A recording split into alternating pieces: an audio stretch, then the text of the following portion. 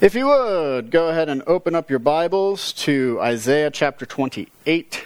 If you do not have your Bible, it will be behind me on the screen. And so we're going through Isaiah, as everyone knows, and so far, I've been enjoying Isaiah. I don't know if any of you have, but it's been fun for me.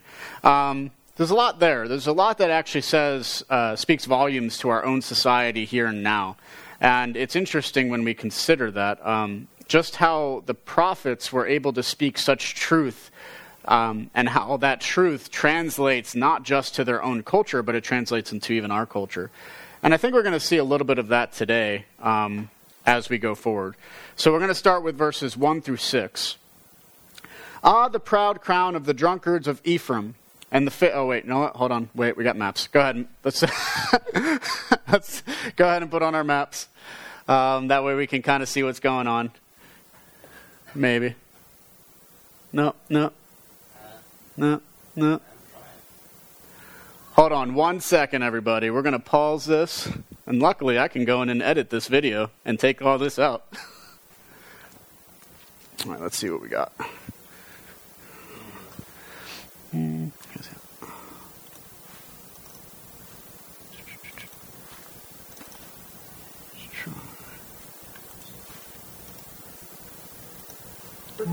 Why is this doing this? Dan broke it.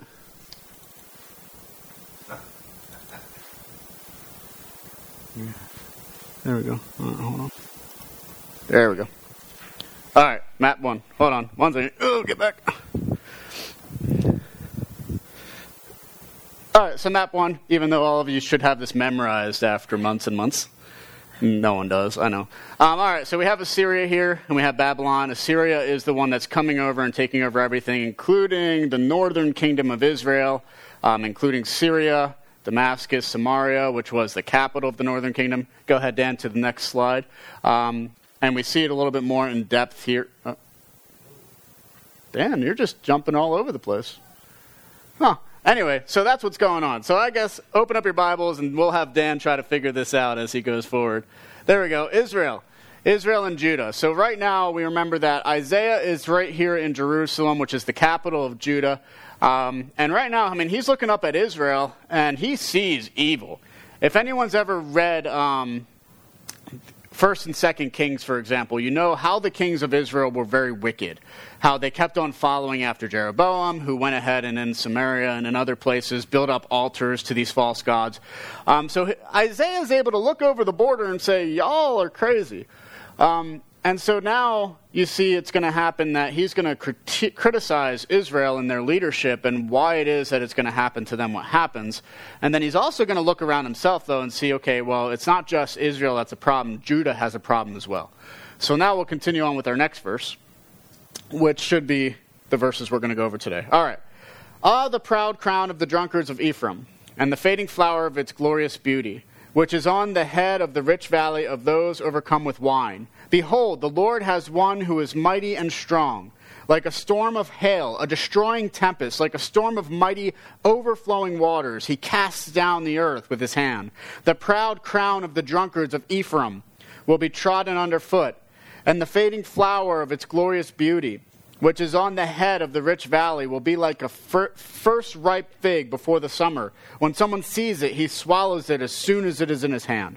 In the day of the Lord of hosts will be a crown of glory, and a diadem of beauty to the remnant of his people, and a spirit of justice to him who sits in judgment, and strength to those who turn back to the battle at the gate.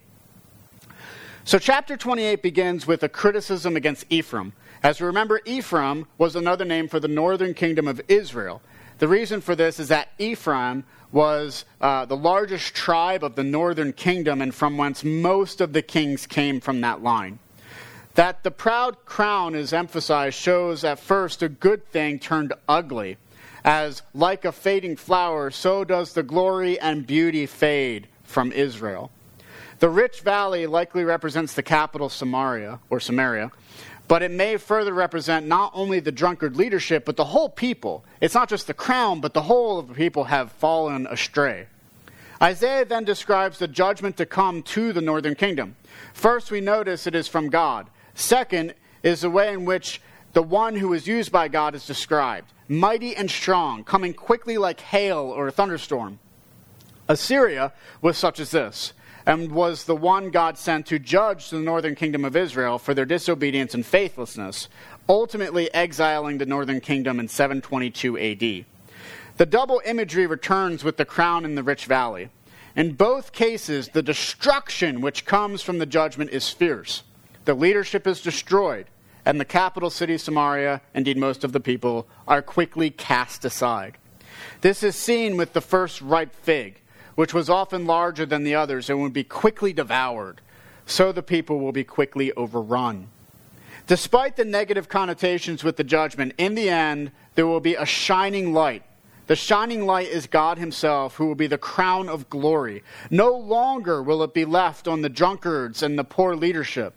Those who remain are naturally drawn to the greatness of God and finally see what is truly great. And it is not drunkenness, it's not debauchery. Instead, it is God himself. Whereas we have seen in Isaiah a criticism against injustice, with God's justice as at the forefront of his judgment and government. Often we think power is the key to a kingdom, but justice is more emphasized as being the foundation for any kingdom or government.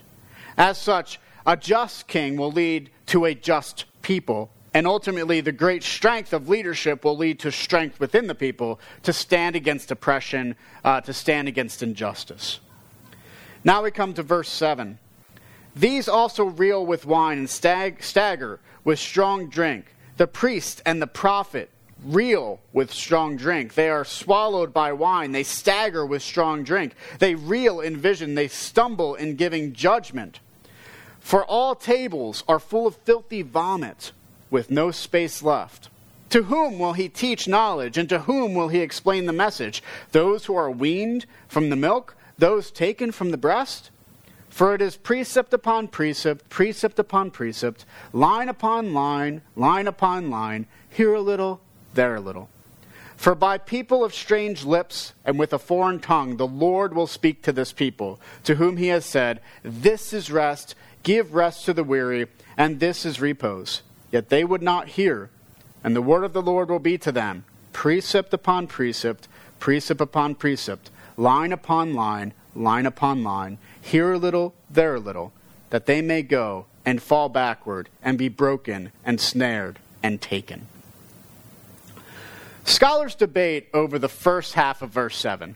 When Isaiah says, there also, seems to point to the southern kingdom of Judah and Jerusalem.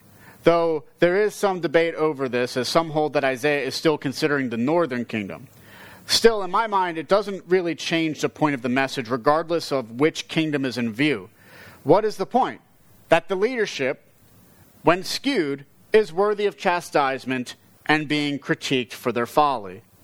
That said, we see how the religious leadership also is under their drunken spell. The priests, who were to atone for the people's sins through sacrifice, and the prophets, who were supposed to proclaim God's word, to bring them back to God, back to his law, back to truth, they are both drunk as well as the political leaders. Indeed, they are unable to walk properly, and their vision is blurred. If one considers it, how can they lead when they stumble so greatly? How can they proclaim the truth when they themselves are blind? Isaiah's criticism is biting in verse 8, as we see in horror the repercussions of their religious leaders. So drunk, the tables are just full of vomit. Their self-indulgence has shattered the blessings they have received. At this point, most scholars take this to be what Isaiah is being told.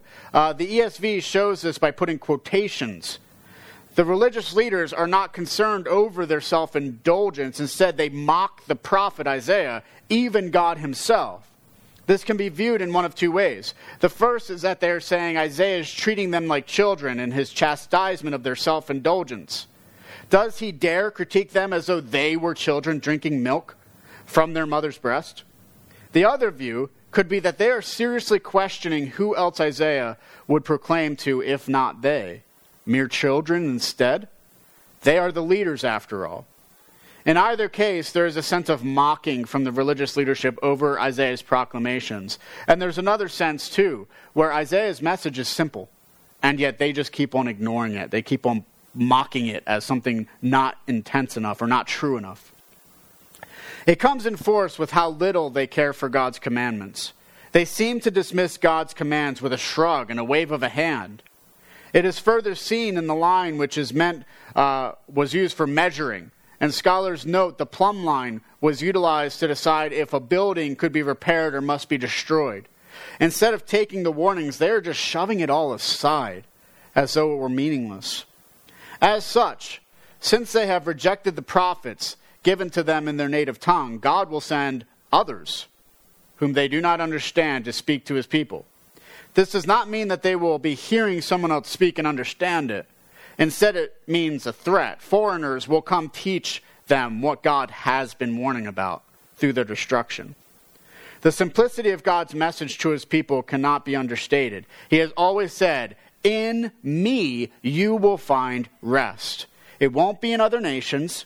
It won't be in their lackluster leadership. It won't be in your vision, in your wisdom, or your wealth, but God alone. Yet instead of turning toward God and trusting in him, they continue to spurn his hand. Though they had mocked God previously, God will use their very words against them. The goodness of God and his commandments and his message that they had spurned, now they will see how they have erred, as they will find judgment and a line, but will do so as prisoners under the yoke of an oppressor. So admittedly, I had a hard time with this because I didn't know where to stop. Because I could have kept going with this chapter because the chapter flows really well. But I'm like, we can have 2 short sermons one time. So we're going to have 2 short sermons. This is the first one. So the main point of these verses are to describe the leadership situation in Israel and also Judah. When it comes to the leaders, they seem to be wise and full of glory. But the truth is they are fading from whatever glory they once held. Not only this, but also the people. Indeed, even the religious leaders are seen to be in a drunken and blind stupor as they mock the truth which comes from God and ignore it completely. Oftentimes, it is possible for leaders to become held in high esteem, whether it be political leaders or religious leaders. We can often rally behind those who agree with us on any given social or religious issue which may come about. In some ways, this is a good thing. Leadership is not evil in and of itself, after all. And God provides us leaders for a purpose, to bring us further into his glory. Yet it is also possible that we are following the wrong leaders. It is possible that our leaders are not so wise nor so great as we make them out to be. Instead of leading us into justice, righteousness, or what is good, they can lead us further and farther away from these things. So it is with the leadership of the time in Isaiah. Those who should have been protecting the people from folly end up leading the people further into it. Through their abuse of physical blessings, leading to self-indulgence, we find the glory of the leadership broken and crushed. Instead of producing wisdom and justice and truth with their lips, all they provide instead is vomit. Clearly, we need to be on guard against leadership which would lead us astray as well. For such leadership will only cause us to become filthy in our own times. It will not lead us into a better tomorrow. It will not lead us to progress, but instead it will lead to a pit for us to fall into. Such is the way of leadership when it goes astray, and such is the case when we are not careful in what we are being led into. Because that is something which is the case as well. The leadership is responsible for where it is leading the people, and yet the people have individual responsibility to make sure that they are not being led astray. Oftentimes, it is the case that we ignore the repercussions of where we are being led because we implicitly trust our leadership. Yet the truth is, we need to keep our eyes open for all of our sakes. Our human leaders are entirely capable of erring. Unfortunately, we live in a world where sin remains a constant struggle. Our leaders are not perfect. They're not capable of carrying the full weight which comes with leadership. No, they are just like everyone else, capable of both good and evil, right and wrong, finding truth as well as folly. Thus, they are capable of leading in evil, in wrongness, and even folly. In our current time, we can see the ramifications of poor leadership. There are those who would fully trust a leader who happens to, yes, again, agree with them, yet turn a blind eye to the evils that they may commit. If we were honest, we would say this about our own political parties as well as those we disagree with. Again, both sides are capable of error. Both sides of leadership are capable of creating a further wedge between people. This isn't to say that there is no reason for a wedge. The simple truth is a wedge exists when there are two conflicting points of view. In our nation, that is the case. We have 2 points of view which cannot truly be reconciled. Yet a good leader of such an institution would seek not to further hammer out the differences, but would seek more. What would they seek? Well, look at the way the king is described in verses 5 and 6. God builds his kingdom on justice. In having a just society, it is possible to encourage individuals to greater ideals. Without justice, however, the society will ever increasingly be hostile and fall apart. So it is with our society. What do I mean by this? Well, when injustice occurs, it leads to further divides among those who have power and those who do not. Injustice occurs when evil exists.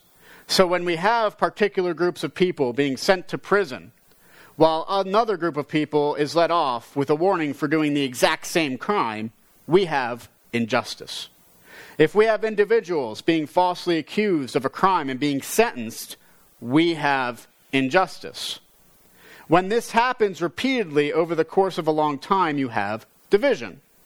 And with that division comes different concepts of what is just and what is not. In other words, you end up having 2 separate worldviews. In our society, we are having 2 distinct worldviews and understandings of justice, and they are clashing with one another. Some call it left versus right. Others call it nationalist versus globalist. Still others call it conservatives versus liberals. So on one side, you have those who have a clear definition of what justice is, but then you have on the other side another definition of what justice is. One side has one view of reality, and the other side has another view of reality. Ultimately, because of this, neither side is making any headway in discussions because they are literally interpreting their own experiences in 2 separate ways. The best way to understand, then, what each side is saying requires us to understand their concepts of reality.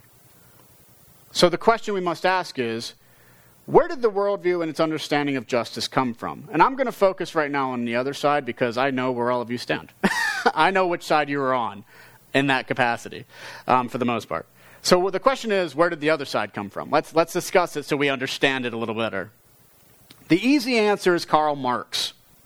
His thought was that there was conflict between those with power and those without power. This was more defined by the different social classes, specifically the wealthy class versus the poor class, the struggle. Thus, the rise of communism sought to eradicate either class. In the United States, the reason why communism never really took firm root, however, is because we have something called a middle class who didn't feel oppressed the way that the poor did in other cultures. This, however, did not end the debate, did it? Instead, a philosopher named Antonio Gramsci in the 1920s thought of neo-Marxism. So what his thought was that instead of it being about rich versus poor, it became more about oppressor, victimizer, or oppressed versus oppressed, victim. The terms changed from the social classes to include race, gender, sexual identity, and religious beliefs. Thus, if there was a minority race, they were the oppressed. They were the victims. If women were not in power, they were the oppressed. They were the victims. If a particular sexual preference was taboo, those individuals were oppressed. They are victims. If there was a minority religious view, they were oppressed. They are victims. The only way to end the oppression, then, is for them to possess power, those who were once victimized or those who were oppressed. It also means that you are defined by your group rather than anything else. The problem is that this leads to there being a never-ending cycle of oppressed and oppressor. Also, why only have these things under oppression?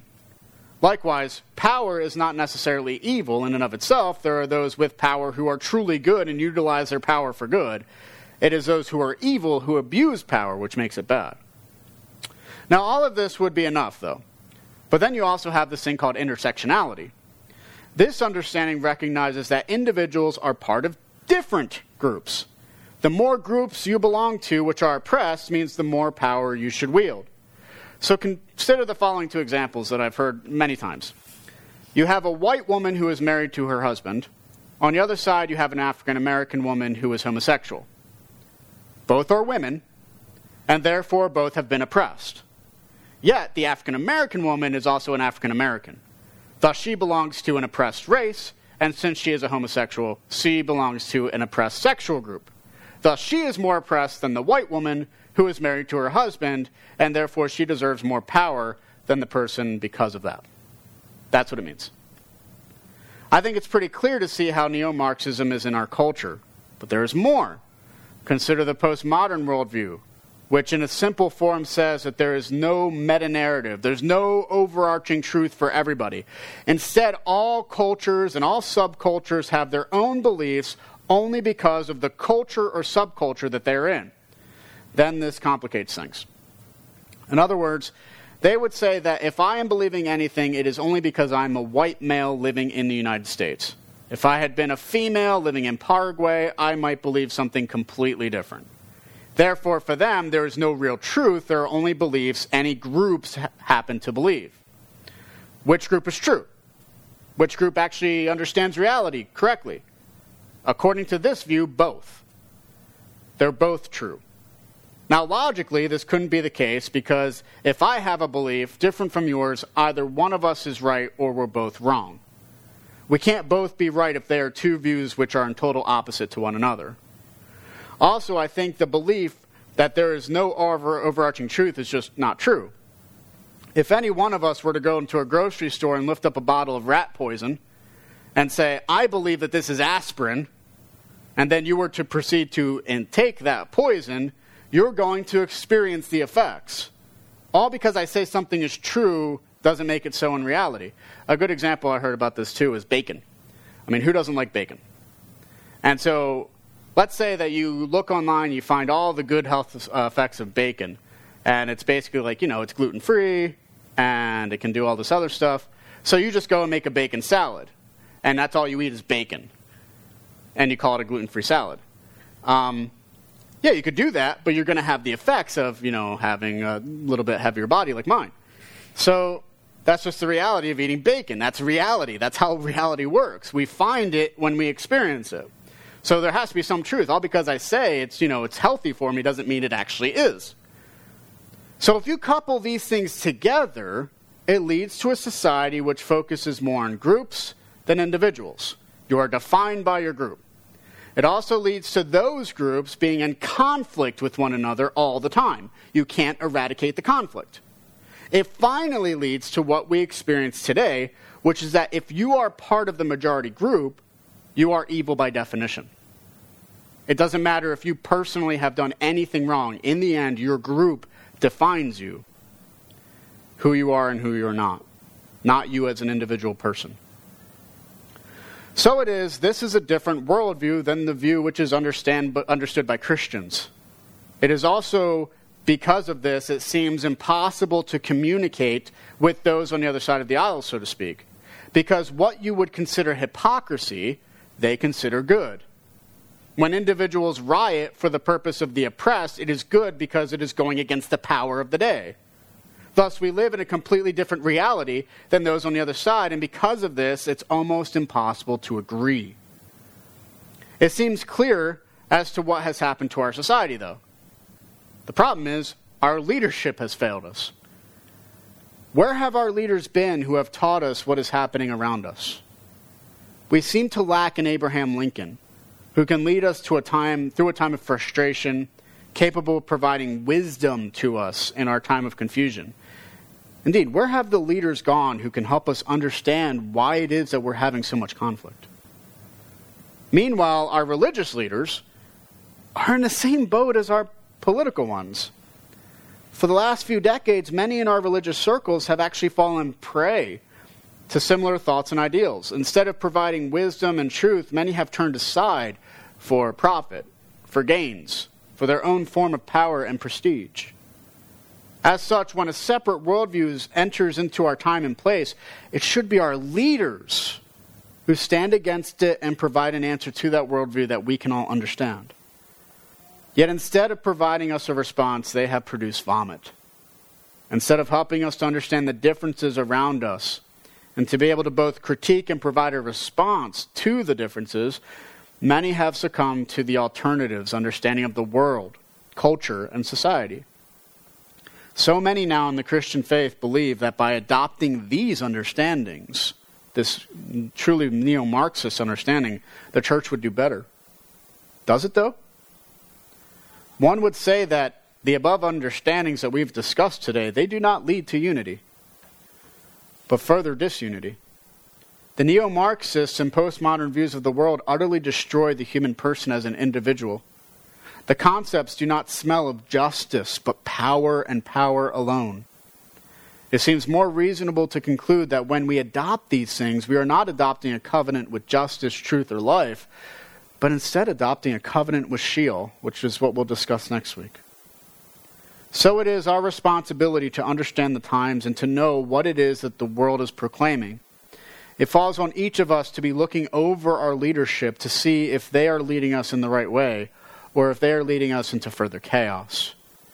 To not be blind, leading the blind, nor the blind being led by the blind. I told you this is going to be a short sermon, so I think that this leads us to, what the Christian worldview is, which is this.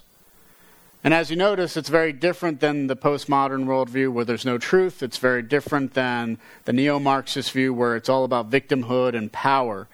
It's very different than either of those. It's actually found right here, where we talk about every week, this is what we believe as Christians. And it begins with our origins. We are not here by time plus matter plus chance. We are here because God created humanity to bear his image. And because of that, we have dignity and sanctity and worth to life. It is why we are able to reason and love and have fellowship with one another. And guess what? All humanity is in the same boat with this. There is not one group that is better or more prone to have the image of God on them. All humans have the image of God. Now the problem that happens is sin. Like we see in this, where leadership goes awry and it causes us to be turning astray. Leads us to further disunity, a lack of understanding, no wisdom, and sinfulness. And when we seek sinfulness, it causes those divides among us, and those divisions lead to further chaos and misery and contempt and hatred toward one another. It doesn't shock me that neo-Marxism came about. It doesn't shock me that Marxism came about. It doesn't shock me that these things came about, because evil exists, and there's going to be a response to that evil if the Christian doesn't provide a good response. And so it is, though, we have to deal with the fact that there is a fall, evil exists, it exists in each one of us, that there is such a thing as racism, there is such a thing as police brutality, there is such a thing as people being hurt and hindered, there is such a thing as lies and stealing, and there is such a thing as right and wrong. If right and wrong exists, then we have a problem because all of us have failed. Now again, what have I said? All of us have failed, not one particular group. It goes against the neo-Marxists. But then that leads to the problem, or the question, how can we be redeemed? How can we be fixed if we all fail? If every individual person within each of our individual groups is a failure, how can we be redeemed? If we have all sinned and God is just, we deserve judgment, just like the people deserve judgment. The question is, how do we find redemption? Well, in Isaiah we talk about it. God himself is our king. And when we turn to God as our king, we turn to Jesus Christ, who is his Savior. And he saves us from our sins as people. And that in his life, death, and resurrection in time, space, history, and flesh, we find redemption from our sins, from our fallenness. And we can then be turned toward God in righteousness and justice and what is good. And guess what? That's not for any particular people group. That's for all people. You see, what's interesting about it is that Christianity provides the best possible unity among people of different races, and genders, because we're all in the same boat. And when we proclaim that to the world, we can find unity. It's why you can go into the African bush right now and you can find Christians who believe in Jesus just like you, and you can rejoice with them. It's a worldview which truly does encapsulate all the world. It's a redemption that takes the whole frame of reality. And guess what? It's just like Isaiah says. It's simple. There's nothing complex about this. But when you open the door into Christianity, the threshold, when you get into it, it's more magnificent and it goes deeper and wider than you could ever imagine. It's beyond power. It goes to justice itself, mercy, love, redemption for sin. And so when it comes to the Christian worldview and contrast with all the worldviews and all the things we're hearing from society, we should be very thankful that God has given us what he has given us, which is the truth. A truth which goes far beyond what other people are telling us. And it touches deep into our societies to redeem us. And where does it lead? It leads to glory. It leads to justice. It leads to righteousness. It leads to us wanting to make sure that our societies are being just and righteous and turning away from injustices. That we aren't just picking and choosing who we want justice to apply to, but we want it to apply to everyone. Why? Because we know justice is good and it comes from God. So as we continue forward, and as we continue further with what Isaiah is saying, let us continue to seek out leaders who understand these things. And who don't just purposefully divide for the sake of division, but who seek to bring truth into the reality that we're facing. We might not be able to always get along. There's always going to be conflict when you have these two worldviews. But if we understand the worldview that they're coming from, we can criticize it, and we can hopefully say this is more accurate to reality, what we have. If we just hear what they're saying and reject it, are we really providing a good response? That's the question. We have to know where they're coming from in order to respond appropriately. So, with Isaiah, let us go and be led into further goodness. Let us be led into the glory of God. And let us seek to understand one another. But also that doesn't mean agreeing per se. But instead, providing light into darkness. Let us pray. Father, we thank you so much for what you have accomplished through your Son, Jesus Christ. We pray that you would give us wisdom and knowledge in the midst of so much chaos and turmoil around us. That we would not be hindered by what it is that we are experiencing, all the evils in the world, but Lord, that we would seek to end these evils in our society, that we would seek true justice, that we would know what justice is, not based on power, but based upon you. Because it's from you, Lord, that justice truly comes. It's from you that we are able to understand what goodness and what is right is. And so, Lord, let our foundation be on you. Let us seek to glory and honor only in you. And let us seek to go ever and onward into faith, knowing that you will lead us all the way. As your Son has told us, we thank you. In your Son's name we pray. Amen. Please rise as we sing our final hymn.